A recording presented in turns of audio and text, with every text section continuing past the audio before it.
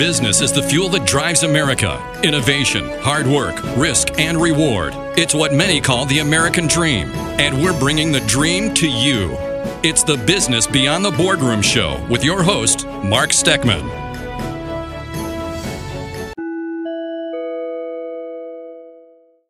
Called The Cactus and the Snowflake at Work. And the author of that book is a Washington Post best-selling author. Her name is Devora Zach. Devora Zach is an author and a global keynote speaker with books in 45 languages. I don't even know 45 languages existed, so that's new to me. But her books are in 45 languages. Her clients have included the Smithsonian, Pfizer, Delta Airlines, the U.S. Food and Drug Administration. She's been featured on such programs and platforms as the Wall Street Journal, USA Today, ABC, CNN, lots and lots of places, as well as Forbes, among many others. She graduated with honors from Cornell University with an MBA, and she also at UPenn, where she got her BA, and she's the author of Networking for People Who Hate Networking. I had to read that book, too, as well as another book called Managing for People Who Hate Managing, Single Tasking. Her latest book, as I mentioned, is called The Cactus and the Snowflake at Work, just released this month. Good morning, Devora Zach. How are you? Good morning. I'm great. How are you? Does that humble you, hearing that intro, all that stuff? I mean, you've done a lot in your short life. Yeah. Could you repeat it, please? I'm sure your friends and family know how hard, more than anybody, how hard you work to accomplish. I mean, just the going to UPenn and Cornell, that takes a certain amount of hustle and fortitude to get through. But all these different things. You got a great new book that's out. You want to tell us a little bit about it? Sure. So it's a different look at personality styles than a lot of people are familiar with. It looks at the thinker and feeler dimension, which I call cactus and snowflakes. And the cactus leads with his or her head, and the snowflake leads with the heart. And the primary differences are that the cactus is more logical, analytical, and direct, and the snowflake is more sensitive, empathetic, and diplomatic. However, it's important to keep in mind that most of us are a combination.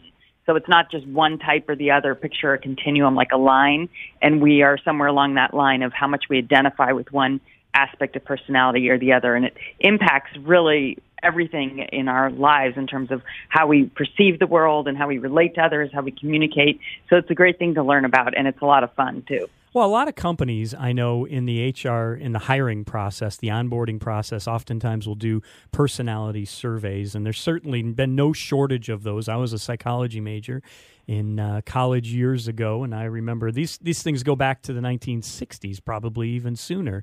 Talk about how your personality and assessment with the cactus and the snowflake is different from those that have come and gone. Well, first I just have to jump in and say I'm not a fan of administering personality assessments to decide whether or not to hire someone, because a personality assessment reveals what your natural innate preferences are, but it does not reveal what your abilities are or what your capabilities are. Yeah. So when we look at this aspect of personality, it explains why our predisposition compels us to engage in a certain way, but not at all linked to what our behaviors might be, because we can learn behaviors to make us more effective. So I just had to throw that in there. Sure. No, that's great. It's a really good point. And then to answer your question about what sets this apart is that it really looks at how we perceive situations and why we all have different reactions to the same objective reality. So there's something in the book I introduced that I call the non-event. And that is when something, let's say you're a snowflake and you're more sensitive and you and I go to a meeting together and something happens that you think is catastrophic and it's a really big deal and it's terrible and you want to talk to me about it. But if I have a totally different disposition, for me, it literally was a non-event. Nothing happened in my world. So we think that people sometimes are conflict averse or create conflict. In reality, what's more often than not the case is that we are just having entirely different experiences of the same reality.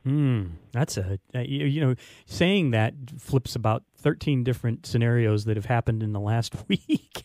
Whether it's in my personal life or at work, if you don't think about how people perceive things differently, well, then this doesn't make any sense. But it makes crystal clear sense to me. Is it important for us to consider these kinds of things when we're filling vacancies in an employment situation then, just taking that a step further? I mean, that maybe we want to find somebody that is this, is a cactus versus a snowflake, or should we want to seek out people that are a combination? I mean, like, how do you think of that in terms of how the hiring process should look at personality types? Well, first of all, I think it's great to have a mixed group of people working together. So we have all different strengths and all different capabilities. There's always the question, how would you even know when you're interviewing someone what their predisposition is? It's hard to tell.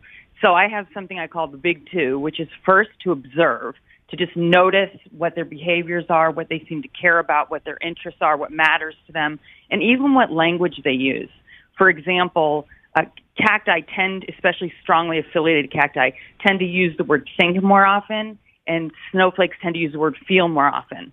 So if there's someone who sprinkles their, and they're mostly interchangeable in the English language, so if someone sprinkles their comments with I really feel like this, or I feel like that, versus I think this, or I think that, that's another way to tell. So that's the first one, to observe. And the second part of the big two is deceptively easy yet overlooked all the time, which is to ask people what their preferences are and what they prefer and what motivates them. Interesting. Well, that totally made sense. Think being more logical, feel being more emotional. What a great point that is. When it comes to the workplace, what are some of the benefits and challenges of either of the types of personalities? Well, the snowflakes are really tuned into the feelings of the group, the emotions, the kind of what's behind the scenes. So they'll tune into subtle shifts in what people care about, and they'll also be able to meet people where they're at. I call it flexing your style to accommodate different personalities. The cacti tends to be more analytical and when in making decisions, and so they're very good to have in terms of being objective and giving a different perspective. So really, they each have strengths, and part of being a good leader, whether you're a cactus or snowflake, is having the skill of being able to meet other people, like I said, flexing your style, and to, for example, have language dexterity is one example, which is a term I use to explain if you are a leader in an organization, how do you modify or accommodate your language so that different people are motivated by this towards the same task, but in different ways because you use different motivators?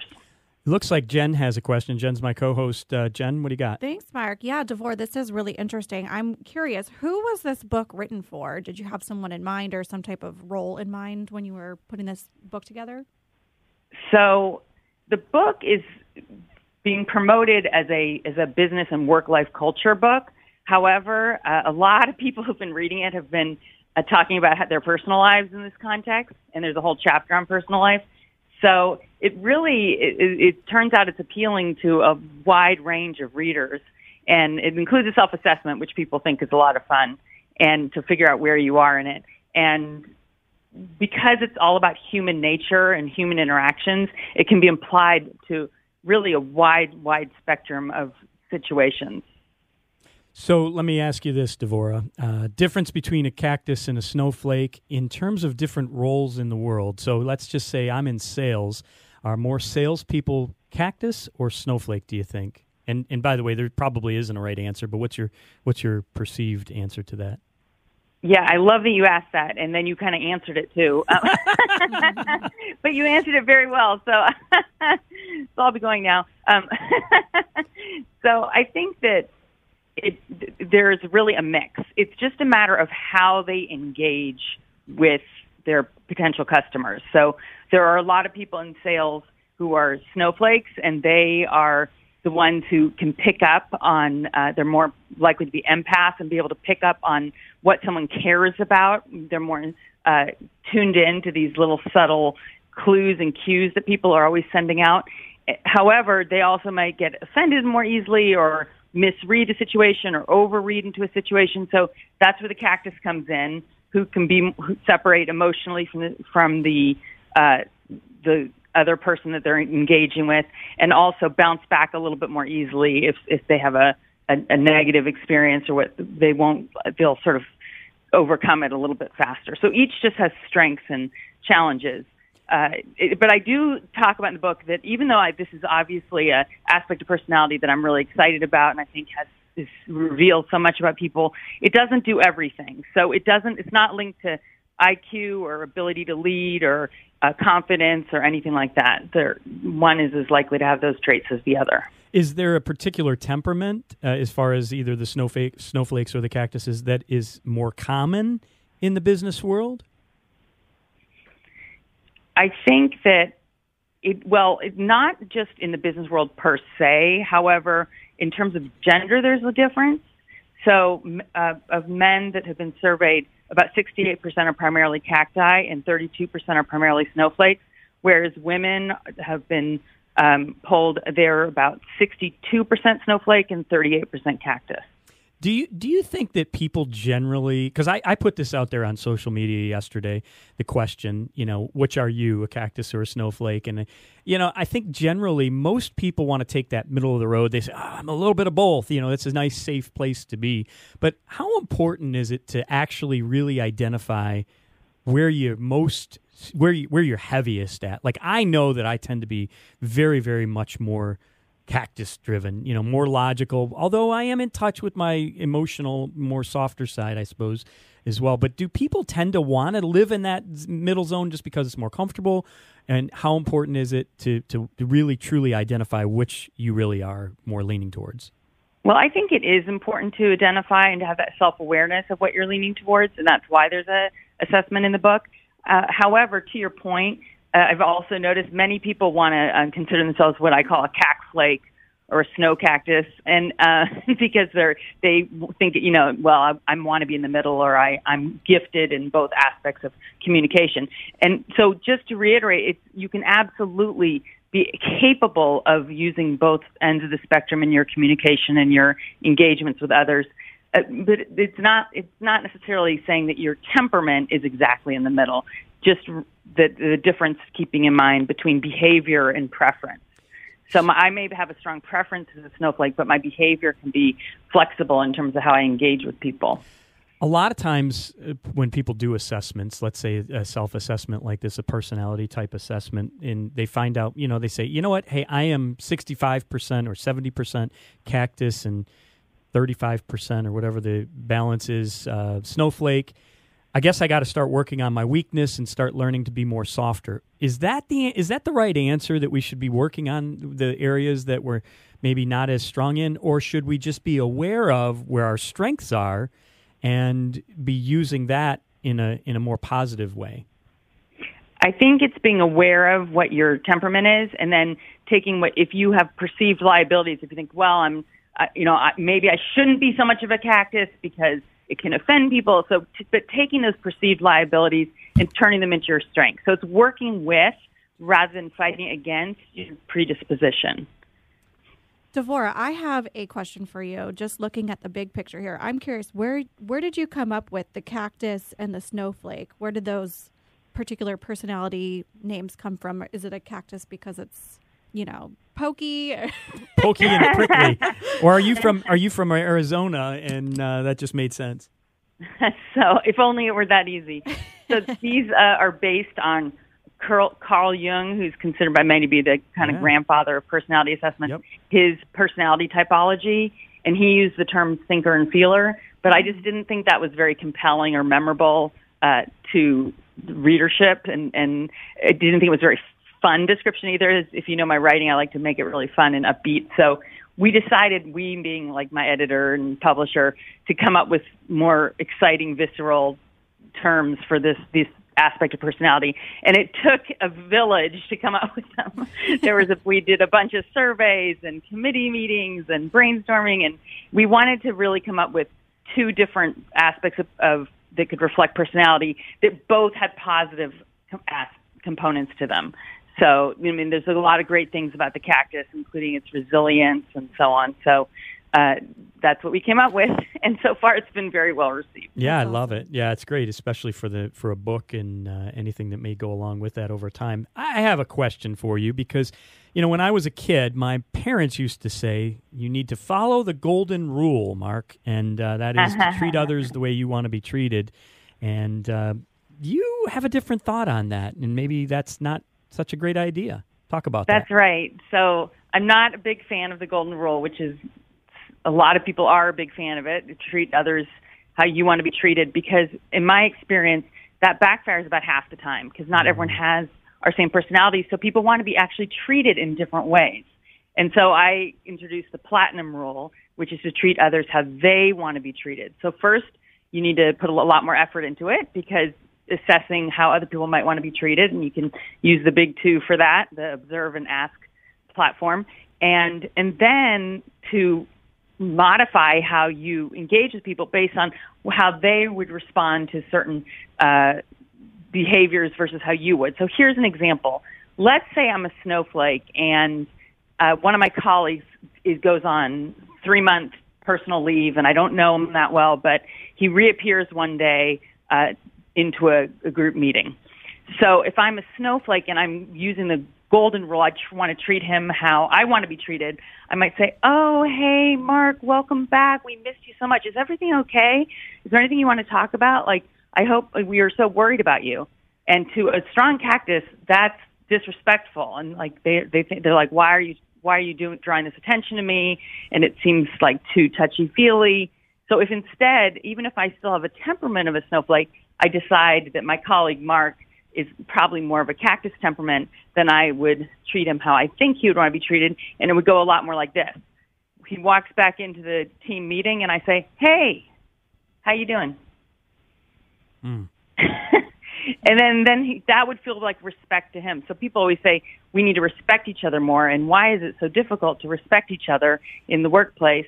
And the answer is because respect is a moving target. It's manifests in different ways to different people. Yeah, that's such a great point. I think thinking about, like, especially when you talk about that golden rule, and I think that it comes from a good place, you know, in thinking about how to treat other people. But the reality is everybody wants to be treated a little differently. And rather than thinking about how is it, I'm going to treat everyone the way that I want to be treated, we should be wanting to focus on how they actually want to be treated. That's a great point. Devora, we could talk about this for hours and hours. Tell everybody where can we get a copy of this book? Is it available everywhere? There's somewhere specifically we should go? I know you didn't ask me to ask you this, but where can we get the book, The Cactus and the Snowflake at Work? So you can get the book anywhere books are sold, online, at Amazon, Barnes & Noble, and so on, and bookstores and in airports and wherever you might be over the holiday season. And you can learn more about the book and about my work at cactussnowflake.com. Oh, that's awesome. Devora Zach, thank you so much for being a part of the Business Beyond the Boardroom show. What a great conversation thinking about personality types. I don't think we really probably talk about this enough. Carl Jung, as you mentioned, was the grandfather of this whole concept of thinking about people in these terms, and I think this book, The Cactus and the Snowflake at Work, is a nice modern look at that, about how logical and sensitive can thrive side by side. I love that subtitle. What a great Thank you. What a great Thank book. you. I'll throw in one more quick tip. Next time you're offended, like, again, this is good during the holiday season, or someone rubs you the wrong way, whether you're a cactus or snowflake, remember N-A-Y, nay, it's not about you. Just keep repeating that in your head next time someone doesn't treat you the way you want to be treated. More often than not, they meant well. I love it. I love it. I love it. Thank you so much, Devora Zach, for joining the show today. We'll talk to you again sometime soon. Sounds great. You Thank got it. you. Bye-bye.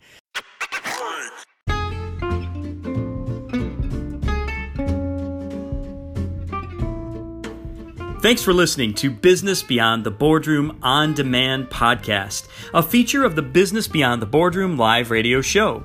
You can listen to the full live radio show every Tuesday morning at 9 a.m. Eastern Standard Time anywhere in the U.S. simply by going to moneytalk1010.com. Or if you live in Tampa Bay on 103.1 FM, 92.1 FM, 1010 AM, or 99.5 HD2. Also, you can follow me on LinkedIn, Facebook, Instagram, or Twitter for more great business and marketing content, or just hop over to my website, marksteckman.com. Thanks for listening, and make it a great day.